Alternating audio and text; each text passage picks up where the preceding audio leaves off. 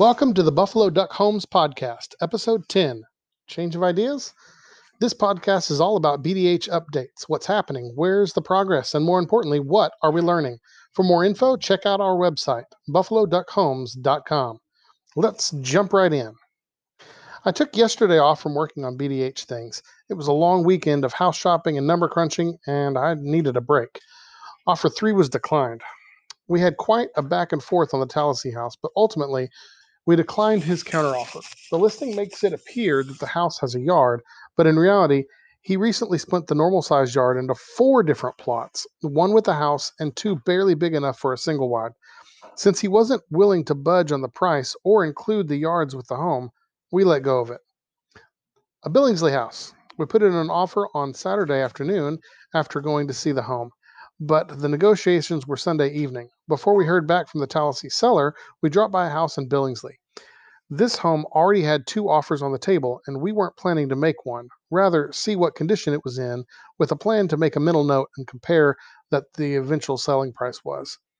When we heard back the final word on the Tallahassee home, I briefly considered making an offer on the Billingsley home, but Stephanie was feeling a little overwhelmed. Buying homes is just too much of an emotional roller coaster. That's why I took yesterday off. Actually, that may not be completely accurate. I couldn't sleep barely at all Saturday night with houses and properties running through my head. I got up 3 to 4 hours early and read some in my Bible before looking at more houses and property. I was flat out beat before I even went to school. That's when I decided to chill out for the rest of the day. Tack change? Where to next? Seems like there's nothing left to look at in our cash price range outside of Montgomery. And the more we look inside of Montgomery, the more I really just don't want to invest there.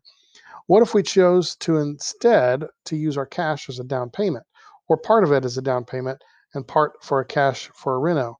That opens up more options. I looked at some mobile home parks and a few houses in the 100 to 300,000 range. Still nothing we're set on. I do plan to see one this afternoon if I can get away. I'm feeling itchy though. I have a goal to buy 10 houses or units this year, and it's already halfway through February. I'm praying God will show us what He has for us. Here's a link to a folder of full return on investment analysis spreadsheets. That's on our website, and you can find it by asking for permission to view those things on our website. I've done tons informally, but these particular spreadsheets are a few of the ones that we've made offers on. These podcasts pair with blog posts from our website, buffaloduckhomes.com. There you can find full text transcripts and links to important topics, as well as leave comments about the episodes. May the Lord grant your heart's desires and make all your plans succeed. May we shout for joy when we hear your victory and raise a victory banner in the name of our God.